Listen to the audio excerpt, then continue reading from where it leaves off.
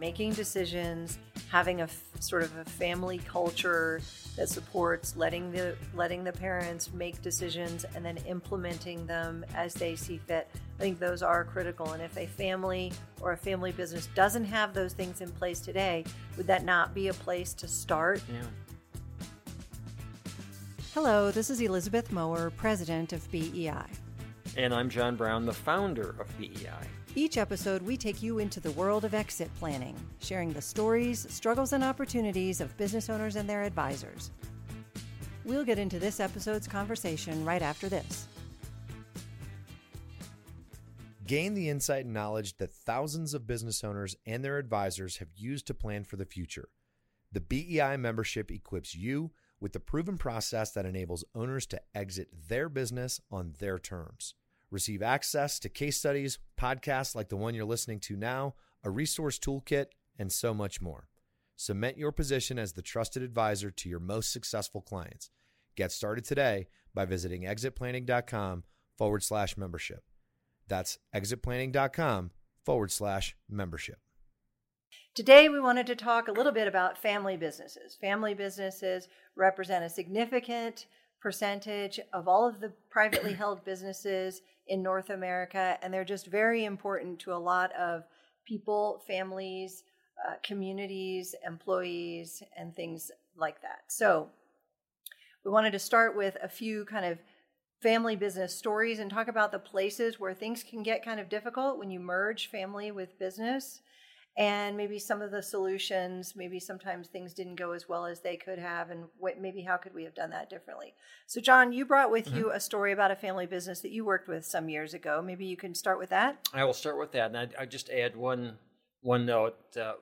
Our surveys that we do of business owners every other year indicate that about a third of all the exits that our members do, and I think probably owners do in general, are transfers to family. So it's a very significant part of the whole exit planning world. So right. If you're going to do exit planning as an advisor, you're going to be working with family-run businesses. And in my experience, they're the most frustrating and rewarding of all clients. You can do a heck of a lot of good for them, but there's a lot of non-technical issues that can get in the way. So the Maroney family was a client I represented a long time ago, early in my planning days, I guess I would say. And Tony Maroney, that was his real name, Tony Maroney, came to me, said, I've got this business. It was an aluminum siding business, pretty successful, had been in business for 25 or 30 years, and Tony had all of his children working in the business, of which there were quite a few children working in the business. So he came in and he said, I'm getting older. I need to start thinking of transferring this business. And can you help me? And I said, sure, I think we can help. Well, as it turned out, as we dug into this a little bit, it was pretty apparent that most of the kids working there really didn't have an interest in working at all. They were there to get a paycheck, do as little as possible, and Tony and his wife allowed that to happen. At least it got the kids a job. Mm-hmm. Well, the problem was, and this is something I didn't realize at the time, is Tony Jr., the oldest son, ran that business. He was ambitious. He worked hard. He was the one who held that business together. And so as Tony and I and his wife would meet occasionally and try to move this process forward, we never were able to make progress because Tony wouldn't make a decision. And clearly the decision would be to either get rid of some of the kids that were on the payroll but not do anything, or do something to encourage the children to progress in their positions. And I didn't really at that time have any clear idea of how to do that. And so one thing maybe we can talk about is how do we encourage either key people or children to perform at some level that at least keeps their job and hopefully grows the business. So right. What's that whole range of performance standards that I think we'll talk a lot about in these podcasts.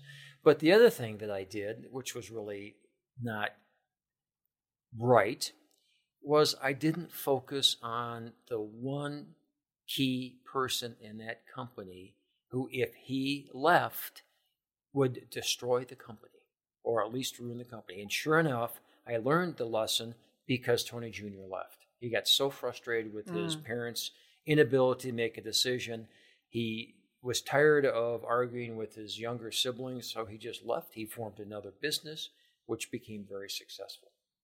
So that's kind of the story. It's not an unusual family business story, but I guess I would ask you, I mean, what as an advisor do you do in those scenarios? What could I have done differently? Oh, you who have all of this worldly knowledge. Well, that's a pretty difficult question.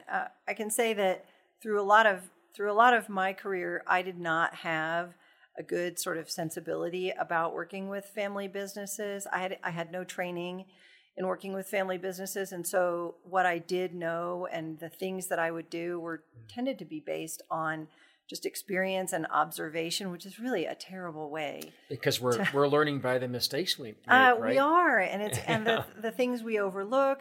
If we're lucky, there's an advisor who's got extensive experience working with family businesses, who's on the team, and you can watch them and learn from them. And I did that. I did that quite a bit, and they were really able to help me develop kind of a sort of very minimal toolbox for working with family businesses. What I would have done, not having been an expert in working with family businesses and not having any of the really great tools that family business consultants have, I would have said, okay, let me see if I can kind of treat this like it's a regular planning client.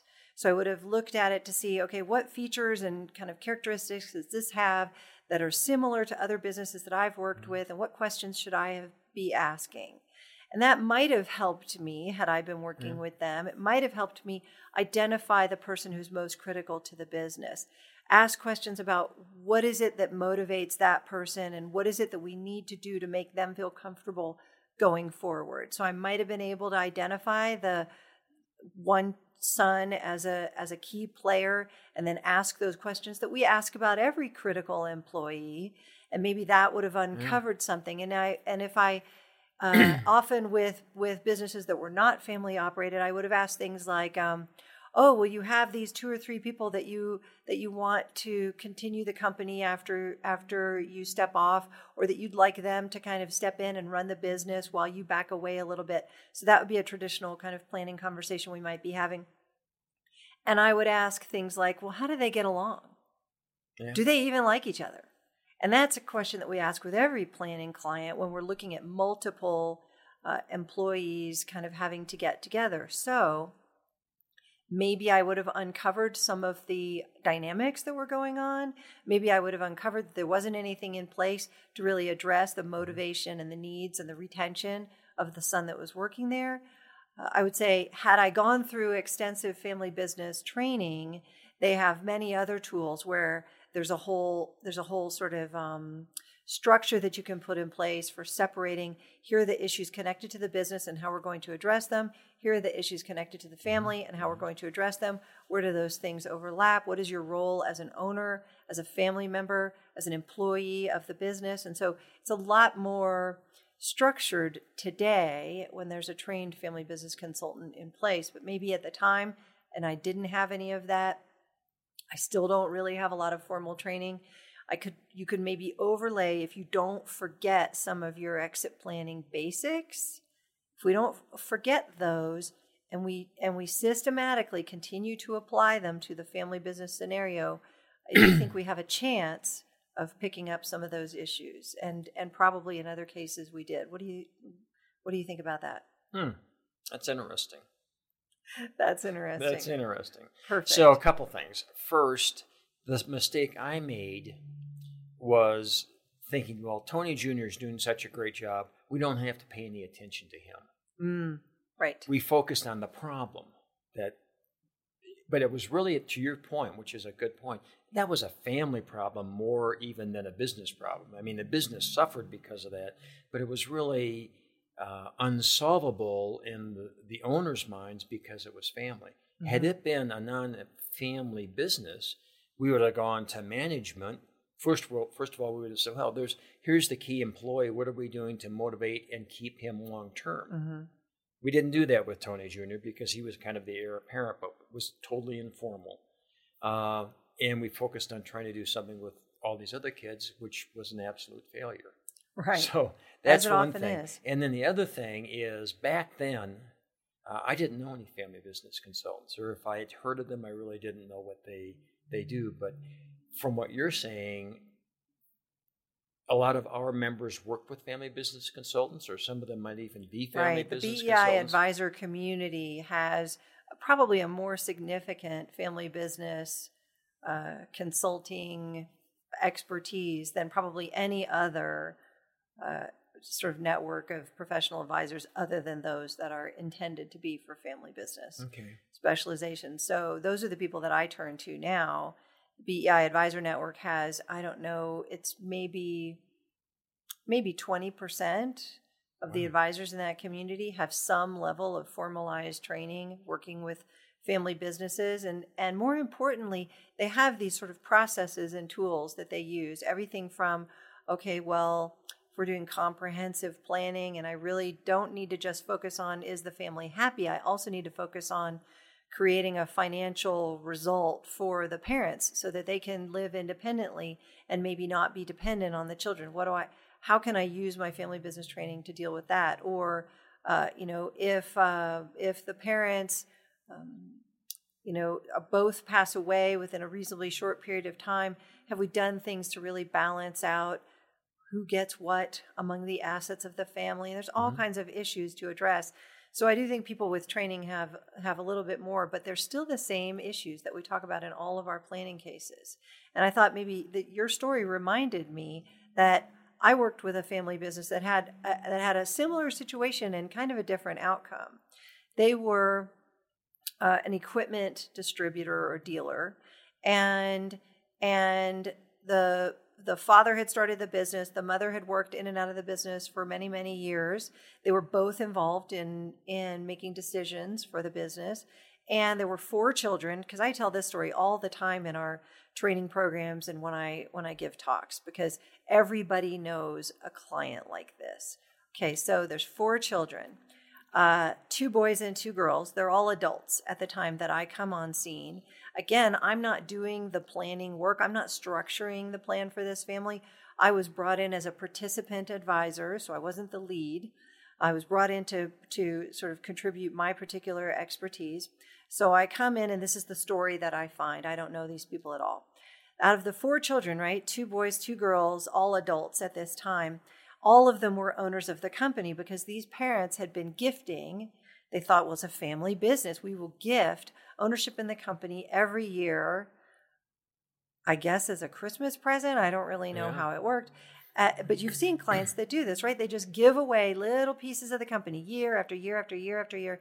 And next thing you know, the 4 children own a pretty significant part of this business. Now we need to plan for an actual sort of kind of retirement for dad. So somebody comes, an advisor gets hired who eventually brought me in, and that advisor is supposed to figure out what to do with this company so that dad can retire. Well, as it turns out, of the 4 children, one of them is incredibly active in the business, very motivated, very driven and ambitious individual, has really done quite a lot to grow the company, has a lot of ideas about the future, not really interested in working that hard for the benefit of the siblings. Really? Shocking, Yeah. I know. So they come in, but all the siblings own part of the company that they didn't work for, and they didn't have to do anything for it. So the problem is that oldest son, number 1 child, working in the company, running the business now, doesn't want his efforts to be for the benefit of the other siblings. And kind of the parents start to agree, maybe we made a mistake and we did all this gifting, these other people own, but we have certain other kind of assets in the family, but of course the business is the largest one, as it often is. So trying to decide what to do with that, and I sort of describe these 4 children in the way that lots of business owners and advisors recognize. And if you're a business owner listening to this podcast And this describes you. It's okay. We've worked with lots of these clients before. If you're an advisor, you'll see this pattern. Oldest child is a son. It doesn't have to be a son, but the oldest child, driven, ambitious, very focused, works very hard, extremely good work ethic, has really done quite a lot to move the business forward in the last 10, 15 years, but has been working there on and off, and then permanently since high school. Second child is also a son, in and out of treatment centers, drug and alcohol problems, crashes cars, apparently, sort of runs them into inanimate objects and posts and things like that. Good. We've seen that before.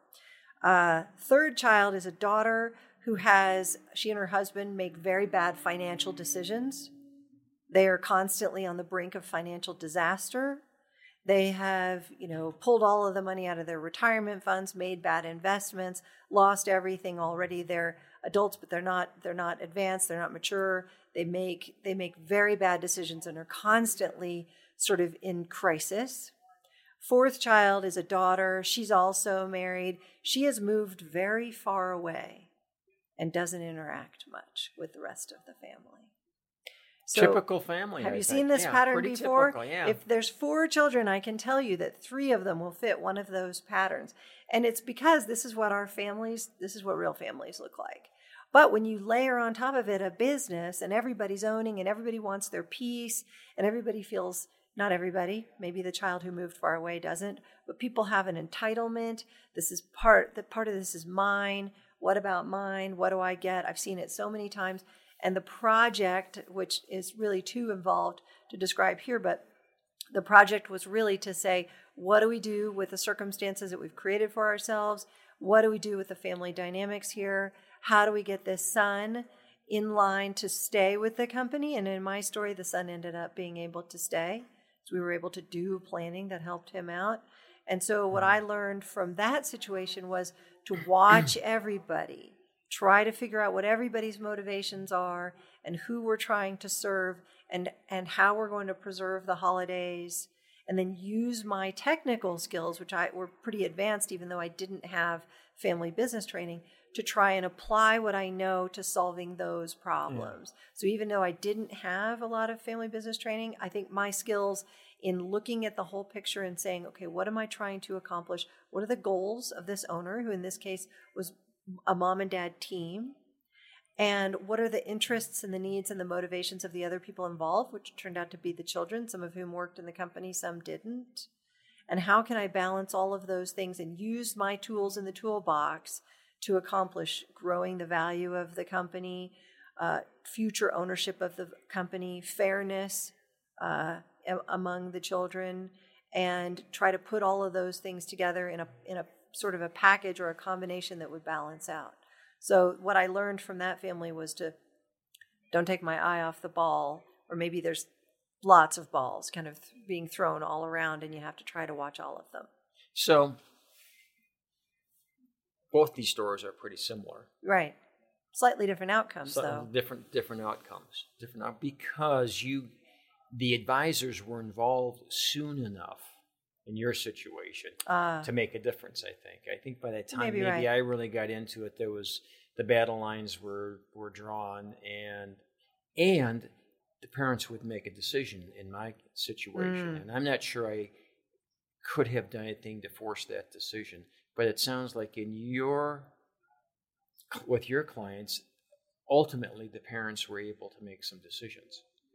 They were, and you might be right, making decisions, having a sort of a family culture that supports letting the parents make decisions and then implementing them as they see fit. I think those are critical. And if a family or a family business doesn't have those things in place today, would that not be a place to start? Yeah. It's just to start sort of identifying what is our business relationship to each other? What is our family relationship to each other? And try to start to identify and acknowledge those things before we do planning. I think I see this a lot in the training that we do. Advisors, when they encounter a family-run business, I often ask them, well, who's your client? And they'll say, well, the owners. Or they'll say, the business. And it seems like if we're going to do exit planning, we have to first consider the wants and the needs of the owners, who are predominantly the parents in family-run businesses. And we have to make sure that whatever we design is going to satisfy their wants and needs. And that's what drives my planning when I worked with business owners, was what do the business owners want and need? And they eventually have to make those decisions, and then we can move forward. And we're not trying, maybe with my Moroni clients, maybe I paid too much attention to these ne'er-do-well children when I should have focused more on saying, okay, parents, you need to make this decision. Let's go. Whatever their decision is, we go with that. It's their choice, not ours. Right. I think this has been a good conversation to show a lot of the kinds of issues that family businesses are dealing with. And I think in the future, we'll probably be bringing a lot more stories where we talk about some of the pieces that go along with it. I have lots of stories that go with different aspects of planning for businesses that happen to have a family component to it. Some you and I worked on together, and we should bring those to future episodes so that we can talk about the specific and some of the kind of messier details that go along with it. This conversation today, I think what we've learned is that these patterns are pretty familiar. I think that business owners tend to think that they're alone, tend to think that their situation is unique. What we find out, if that business owner will go and talk to an experienced advisor, they will find their situation is not unique, and there are things that can be done. There are steps that can be taken. You cannot do them all at once. We do have to start at the beginning. We're going to need some time in order to address the family issues and the business issues in a way that has a good outcome for everyone, because that's important. So these are a good illustration of the family business dynamic and model, and in the future we should talk about more detail. Yeah, I think it's great. And I think what we're talking about, the issues here in family-run businesses are different than other businesses in that the issues are what the goals and aspirations are of the owners as well as then the other family members. We focus on what do they want, how do we get that, whereas maybe in other businesses it might be more technical, like how do we motivate and keep this key employee, what tools do we use, what designs do we use, where here we're talking about trying to understand what the owner wants to do. Right. And the others want to do, and how do we make that work? It's a whole different approach. And this is what makes family business representation a lot of fun and incredibly frustrating at the same time, because you can make a real difference. And once we've figured out this part, then we can go forward with proposing to recommending different types of solutions. But we've got to get through this first. Excellent. Thanks for listening. Join us for our next episode. For more content like this, please visit exitplanning.com.